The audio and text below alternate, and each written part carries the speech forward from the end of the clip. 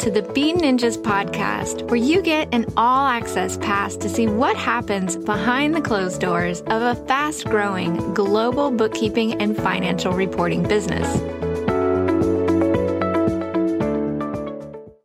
Hey everyone, and welcome back to another episode of the Bean Ninjas podcast. And today we're joined by Justine Pattantyus, who is a business systems architect. Welcome, Justine. Really glad to be on today with you, Meryl. It's great to have you here. And Justine, you're a business systems architect. Let's start by diving into that. What does that actually mean? Great question. Yeah. So to me, business systems architecting is really about building the internal infrastructure and systems that allow a business to operate successfully on a day-to-day basis. So this is everything from the technology, operations, standard operating procedures, team processes. These are like the nuts and bolts, the gears inside the business clock that keep it running on time. Wow. And if someone, say a service business owner or an agency owner, was to come to you and say, Justine, I want to systemize my business, but where do I start? What's your approach? So my approach is high level and comprehensive in the sense that, any system that we have there's so many interrelated pieces that go into building it, and we can leave no stone unturned in terms of assessing a system and figuring out what's working and not working. But always the place that I start with any of my clients that I work with is the delivery. And so this looks at, if you have an agency, what is it that you're delivering? Maybe you have a Facebook ads agency and you're making sure that you're providing ads that are actually converting customers and people to your business. And you have all sorts of things that run for that. Like you have to optimize the ads, you have to get copy, you have to make sure the messages are in alignment with your clients, you have images, you have links that you're tracking, you're probably tracking all sorts of data throughout the funnel itself to see at what points people are converting or dropping off. So there's all sorts of nuance that needs to be tracked in terms of Facebook ads agency model.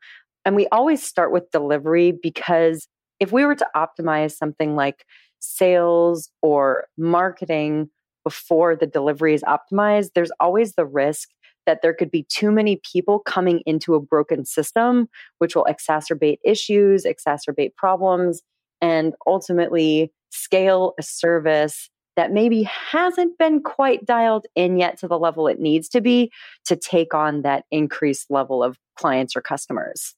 That makes sense in terms of why you would start with focusing on delivery first before trying to provide something like sales. And so when you're looking at the delivery model and the processes around that, how do you decide what to focus on? I imagine, especially if a business owner hasn't spent a lot of time developing the systems for delivery, there might be potentially a lot of gaps there. Yeah, there definitely can be. Although I would say that most businesses that I work with, they've been in business for 5 to 10 years. Their delivery is usually pretty dialed in terms of they have a consistent system that they use, even if there are a lot of areas where it can be improved or streamlined or automated. The reason that they're able to bring me on generally is because they have something that works and they have happy clients that are working with them. But in any case, where we always start is with a high level brain dump of everything that is existing in the delivery system. So that's everything from current systems in place, technology that's used, team members that help to run the delivery system, where the business owner interfaces with the delivery. We look at, what existing processes are in place, what the offers are, how much they cost, how long it takes to deliver them. So it's really, I'm essentially coming in, even if I've worked with similar businesses in the past, I like to pretend that I know nothing about the business. So I come in with a fresh set of eyes and I can ask all of the questions that help me build a picture of their business and how they like to operate in it. Because at the end of the day, business owner has to really enjoy, I would say 80% of what they're doing. At least that's my goal for any business that I work with, is that the business owner is really operating in their place of strength and doing the things they love doing in the business. And so that's always something I'm looking at as well. If they want to be in the delivery, do they love it? If they don't want to be in the delivery, who needs to run it? But really, it just comes down to mapping everything so there's a really clear picture and pathway from when a customer first comes on, signs that contract, and begins working with the clients that I'm working with, and all the way to the end of their service. What are all of the components? What are those timelines? Where do they need support? What does the onboarding process look like? I mean, we really just get into all of the nuts and bolts of it. And to me, that's really fun. And so you map all of that out. And how do you actually do that? Is there a tool that you're using to document all of that? Do you have any insights or tips around how you go about mapping a process? Yeah, there's a few. Funnily enough, I love whiteboards and huge blank pieces of paper. I mean, there's all sorts of great technology out there, but at the end of the day, I can grab a pen and I can draw a process. I use process mapping diagram, arrows and square boxes and rhombuses and, all of that to delineate different pieces if it's a decision or if it's a place where there are split processes that move. So for example, if somebody comes on and they're being onboarded and they've already had a previous engagement with the client, their onboarding process might look a little bit different. So we're going to see it branch at that point. And they might get a different set of emails, for example. And so it's actually part of my process to kinesthetically go through that because it reinforces that client's business in my brain so that I can keep all of those nuances in mind when I'm assessing different parts of the system. I personally find that to be helpful. There are tons of great tools out there that are specifically process mapping oriented. But for me, I still like old fashioned pen and paper or big whiteboard. And then I take pictures of that stuff and I send it to one of my team members who builds a process map using either InDesign or Photoshop, depending on what tool they want to use that day. It was interesting when you said that you go through that process yourself. That reminds me of very early on in my career when I was an auditor. I used to process map accounting systems. We used to call it walkthroughs. And so you actually had to walk through what the process was like if you were their customer and then seeing how the payment system would work, or if you were a new employee and walk through what that process would look like for getting paid that first time. So it's actually really interesting. But it's brought back memories for me hearing you talk about actually going through that process. And I imagine that would really help to understand it and maybe pick up on things that they may just have forgotten to tell you about. Exactly. Yeah. I mean, that's why walkthroughs are so helpful because when you literally say, okay, and what next? Okay, and what next? Okay, we've done this, and what next? That can surface things that are either unclear in the process or, like you said, have missed a step or might be just a hole in general. And so I find it to be extremely useful. One other technique that I use is called swim lane diagramming. And I'll use that when I'm doing day-long intensives with clients in person. And we'll literally map these big lanes horizontally across a wall and use sticky notes to delineate steps in the process. And then we'll break them down by who owns it. So it can really help map, okay, what is the flow of a process from start to finish, especially if you're doing something like a lot of content generation, you have a content site and you are publishing articles to, hundreds of thousands of people, and they have to go through ideation, outlining, research, drafting, sign-offs, pulling all sorts of images and links and making sure there's all those connections made through the site. Those processes touch multiple people and there's all sorts of timelines and sign-off processes that are involved in that. And so to actually see it visually where it's like, okay, here's where it starts. And then this is when the editor touches it. And this is when the content developer touches it. And this is, management sign-off. And we can see how that piece flows, not only through the continuum of development, but also in and out of the team. That's a really helpful piece, not only for the management to know, but also all of the team members to know, because then they really get a clear picture of why they're so important in the process. And to them, it can really reinforce a sense of ownership. That's really helpful. And so what happens next? So say you've met with the business owner and their team, you've mapped out the process around delivery. What would be the next steps from there? Building anything that needs to be built. what I do is I go through all of the process maps and I essentially generate a work order. And that work order includes anything that needs to be built out to make the system operate more efficiently, operate in an automated fashion, or if there are pieces of the system that just haven't been built or have been done on an ad hoc kind of basis, then I literally have a spreadsheet that says, okay, here's all of the things that need to be built. Here's the technology they're going to be built in. These are the dependencies, and this is the date it's due. And so that work order then gets generated and handed off to my team for the tech build side of things. And then after that, I generate a whole list of standard operating procedures that also need to be created to run all of those different pieces of that system. And so then that includes who's going to be the process owner, again, what tools are included or required to run the process, and then due dates for those processes to be created. So it's essentially generating that delivery user manual for the business. And do you have any tips around creating standard operating procedures? And then I've got some questions around maintaining them. This is actually from personal interest as well as what I think our audience will be interested in. At Big Ninjas, we did a whole process mapping and then documentation of standard operating procedures about a year ago.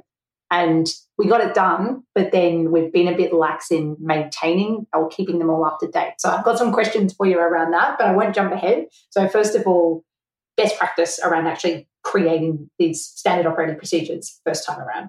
Yeah, absolutely. I mean, the way that I like to do it that I found is kind of quickest and captures the process from soup to nuts is to have the process owner, because a lot of times these processes actually already exist. And so it's getting the process owner to sit down and record themselves, like screencast using Loom or a similar tool to walk through the process from start to finish and actually do it.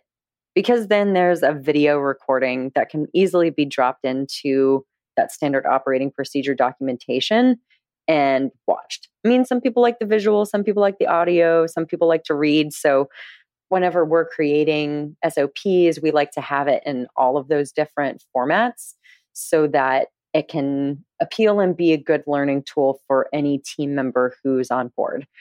And then what happens is those videos, those recorded videos, get passed off to another team member of mine, and they go through and actually do the write-up. So they'll take screenshots from the video, they'll write the steps out very clearly.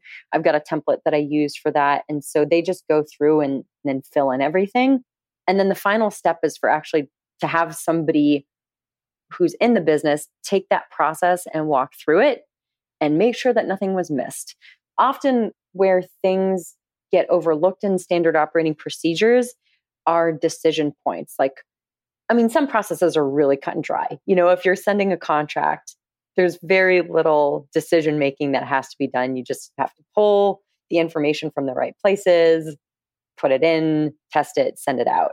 And that's really cut and dry. But if you're, for example, with a content mapping process, content generation process, like we were talking about earlier, there might be different reasons why you have different writers who are writing articles, or when you're going to drop in different affiliate links, or how many links to drop in that are either linked to affiliated products or services or other articles that are in the ecosystem of that business. And it's not always clear why somebody would do that. And so if you're a content manager and you're coming in to a business, you might say, okay, well, like all of this process to get the content created is good, but why were these decisions made? That's like something that's so helpful to get in there. So many people, you know, that's just, that information lives in the people who work in the business and not necessarily in the standard operating procedures. But that is definitely a place of high leverage that a lot of folks overlook. Interesting. And so then when these procedures are documented, how would you recommend businesses maintain them? Because processes can kind of change over time, or they can just evolve. And especially if there's small changes, it's easy not to take the time to update the procedure. And then all of a sudden someone new starts and they can't follow the procedure anymore because it's changed so much from what originally was documented. Yes, absolutely. That's definitely a risk, but a risk that can be mitigated pretty easily. what I recommend is that businesses update their core standard operating procedures quarterly. So this is delivery, any main marketing channels, any main sales processes, essentially core functioning to the business. The more that you do that, the quicker it is to actually update it. Because in 3 months, you might only have a couple small things changed across a few SOPs. But if you leave everything to twice a year, or even once a year, then all of a sudden you've got a big project on your hands, and that can be kind of unwieldy. That's my recommended way to actually update them. And I'm curious if you have any follow-on questions, because I've got another train of thought coming in, but I want to pause before I change topics slightly. No, I think that's great. I think having it scheduled and having clear accountability in terms of whose job it is to update the procedure, I think that is important as well. And I just had one question around where you track that, whether using something like a spreadsheet to track that, or whether there's a tool that you recommend, and then we'll move on to your next thought. Yeah, spreadsheet's a great place to track it. You might track it in your project management software and have SOPs on a, like, hey, check this every 3 months recurring or 6 months recurring, depending on what the process is and how often it's changing. If you're in a place where you're doing a lot of sales system upgrades, you might want to have somebody in there weekly doing updates so that things don't get way off track and way outdated. So it really just depends on the rate of evolution of a process, as well as, just how much it's changing. So I highly recommend either a spreadsheet of links to the processes when they were last updated. And I think it's really important to have the process owner update them. Everybody on a team should be empowered to update their own processes. That also spreads the workload out a lot more. So it's not just on one person to go through a bunch of stuff that they probably don't even know or aren't even, in the day-to-day of. Much quicker if somebody who owns it just does it. And I mean, it really depends on how many standard operating procedures you have that need to be updated, but you can make significant updates in 2 to 3 hours at a time. You might only need 6 hours total to update SOPs, maybe 3 hours quarterly. As long as you're not letting it stack up and have a huge backlog, it shouldn't be a major time investment. And you mentioned you had another train of thought, so let's jump into that as well. Yeah, so my other train of thought, a question I get asked a lot is, how often do people actually operate from the standard operating procedures? Like, how often are people actually in that documentation? And I find that the SOPs themselves are really useful when training and getting somebody up to speed in a new role. But generally speaking, somebody, especially once they're up to speed, is not going to be in that SOP daily. What they really should be interfacing with is now a project management system or a task management system where they're going through and actually going through the steps, but confirming that they've done them. And so there's this final step of taking an SOP and translating it into your project management system. So for example, a podcast, you can have an SOP on, how to book guests and what the topic of the conversation is going to be and the links that are going to be generated for sharing and, how the audio file gets processed and potentially edited, and then how the show notes are generated, and then how that gets posted on your website and onto social media. So it can be really useful to have a template in a tool like Asana that says episode XX and then topic name as the template. And then it has all those steps. And then all of those steps can be assigned to each person who's responsible for it, whether they're checking in with the guest or they're, putting it up on WordPress, or they're making sure that the links are live in Libsyn and Apple iTunes. And so you can just go through and check. And so at that point, somebody understands the process, but it's still being interfaced with through the project management system specifically. I love the way you've described the interface between the standard operating procedure itself and then the project management system and the checklists. I think that's made it really clear. And I know that sometimes there can be some confusion around the relationship between those two things.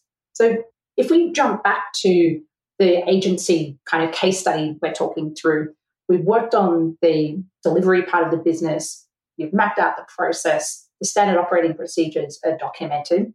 And what happens next? what would you then work on?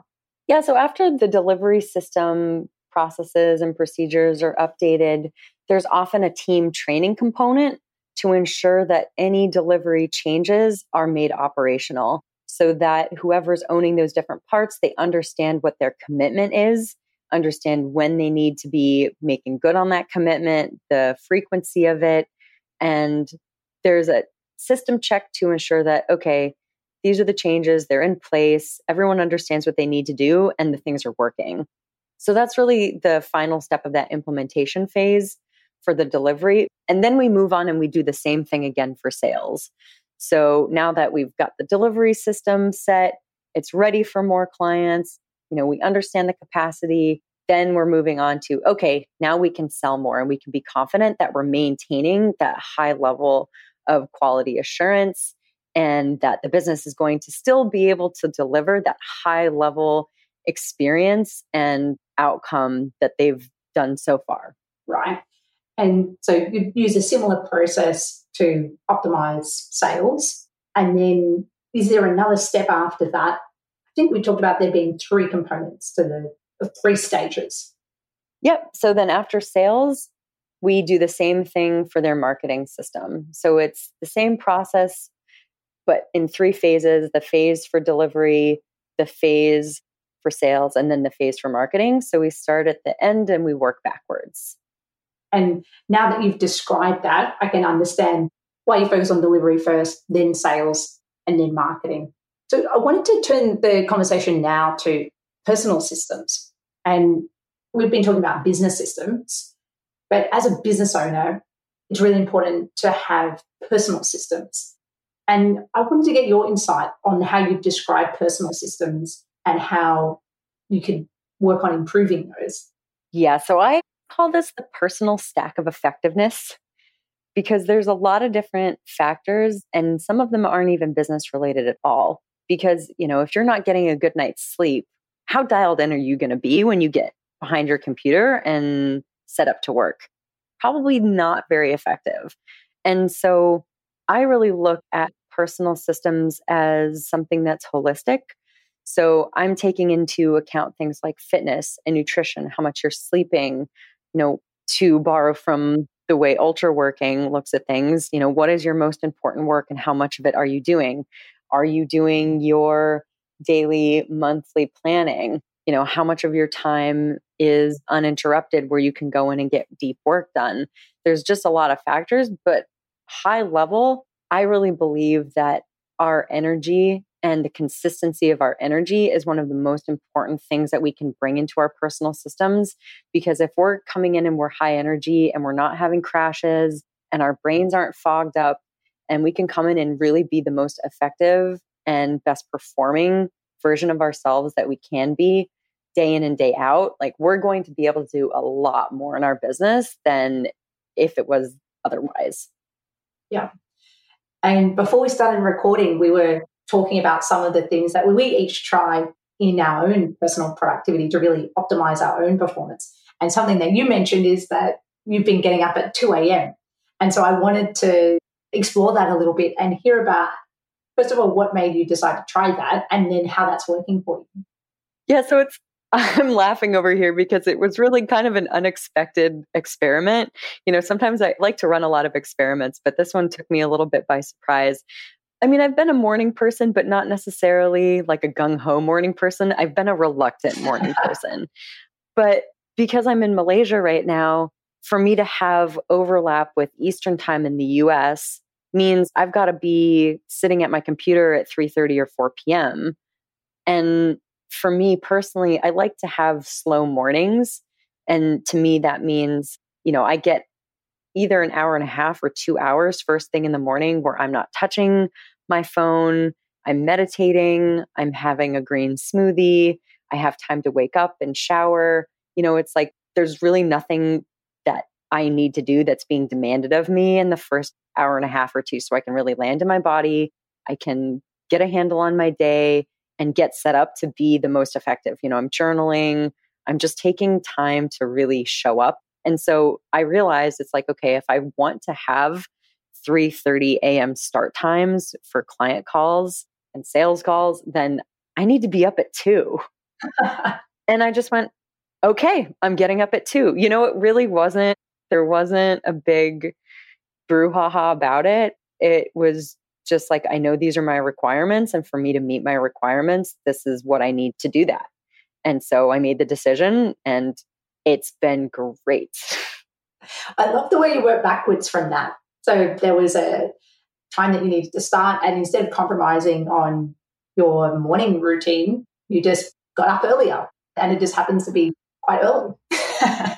Yeah, but it's really not for me, as long as I'm sleeping 7.5, 8 hours, like I'm really good and my energy is really good. So blackout curtains, in bed at 6 p.m., earplugs, I have a wind down time before bed where I'm off technology, usually for 30 to 60 minutes before I go down, and so I'm just maintaining all my routines. It's just at different intervals. But I have to say it's been a revelation because in the past, I've felt like I've had this belief, like I'm not good at night, where it's like my energy drops and like maybe I'm not as sharp or whatever. But now 1 p.m. or 2 p.m. is starting to get quote unquote late in the day in this experience. And I'm finding that my sharpness and my ability to maintain focus and energy is really not changing at all. And so it's really having me understand that my perception of these things is actually a big factor. And so if I can change my perception, I can actually change my experience.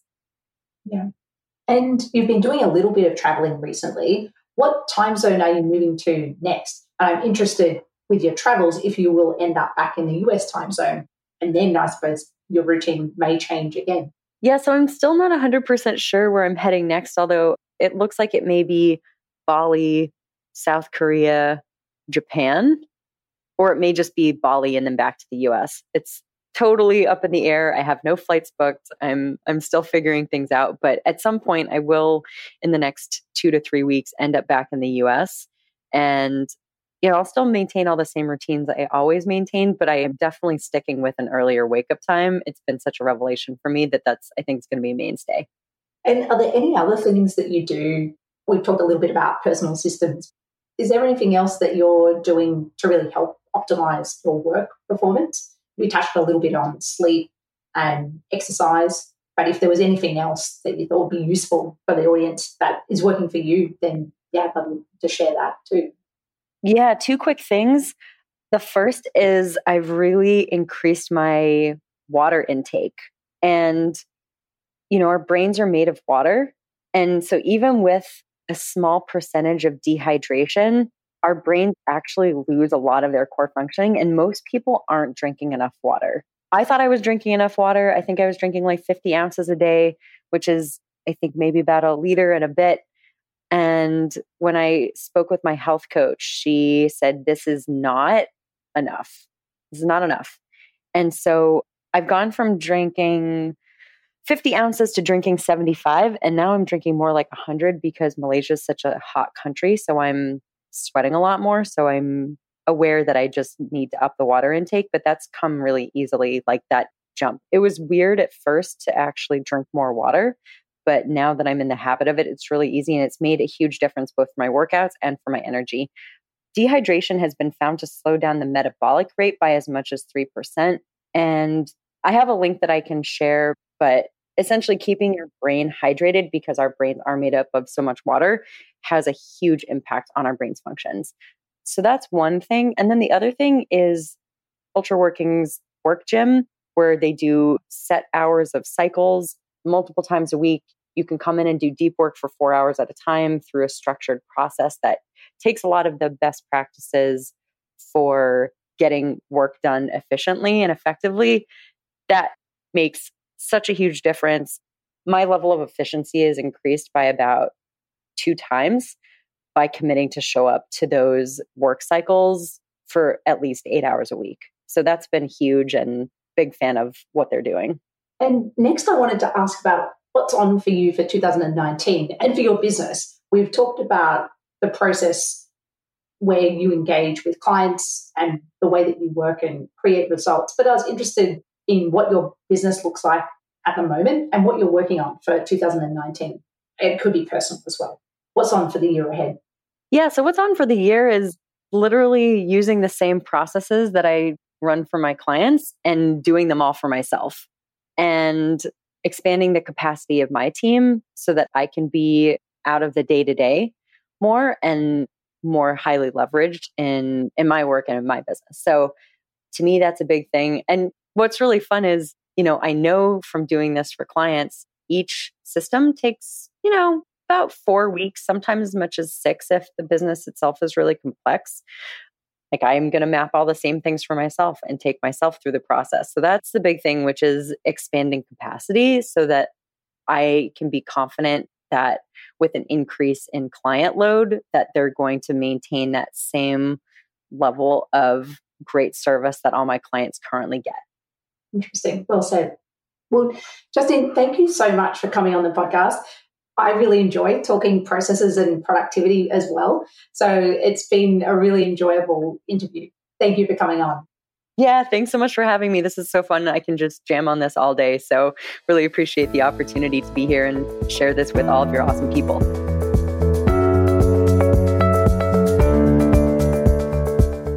Something that I'm super passionate about is supporting women in business to develop their financial literacy skills. I'm excited to announce that we are now offering 5 scholarship positions for 5 lucky women to attend our 6-week Financial Literacy for Zero Users online program, which starts in August. So we'll cover the $999 program fee so that 5 amazing female entrepreneurs can improve their financial literacy skills.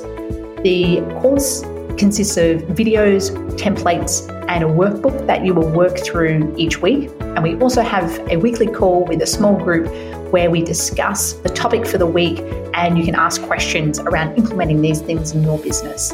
If you or someone you know might want to apply, just head over to beninjas.com/scholarship.